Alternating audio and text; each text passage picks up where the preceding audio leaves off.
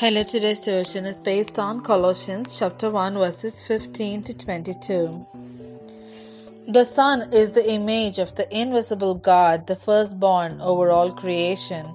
For in him all things were created, things in heaven and on earth, visible and invisible, whether thrones or powers, to rulers or authorities. All things have been created through him and for him. He is before all things, and in him all things hold together. And he is the head of the body, the church. He is the beginning and the firstborn from among the dead, so that in everything he might have the supremacy.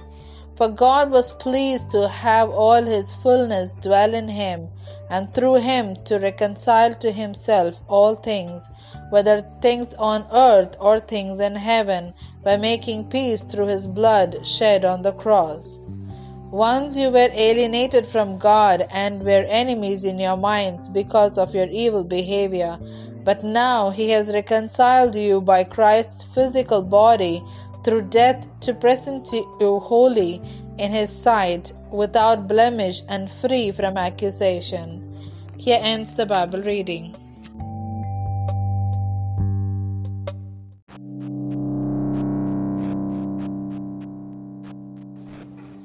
The greatest mystery. The Son is the image of the invisible God, the firstborn over all creation. Colossians chapter 1 verse 15. Before I came to faith in Jesus, I had heard the gospel preached but wrestled with his identity. How could he offer forgiveness for my sins when the Bible says only God can forgive sins? I discovered I wasn't alone in my struggles after reading J.I. Packer's Knowing God. Packer suggests that for many unbelievers, the really staggering Christian claim is that Jesus of Nazareth was God-made man, as truly and fully divine as he was human. Yet, this is the truth that makes salvation possible. When the Apostle Paul refers to Christ as the image of the invisible God, he is saying Jesus is completely and perfectly God, creator and sustainer of all things in heaven and earth, but also fully human.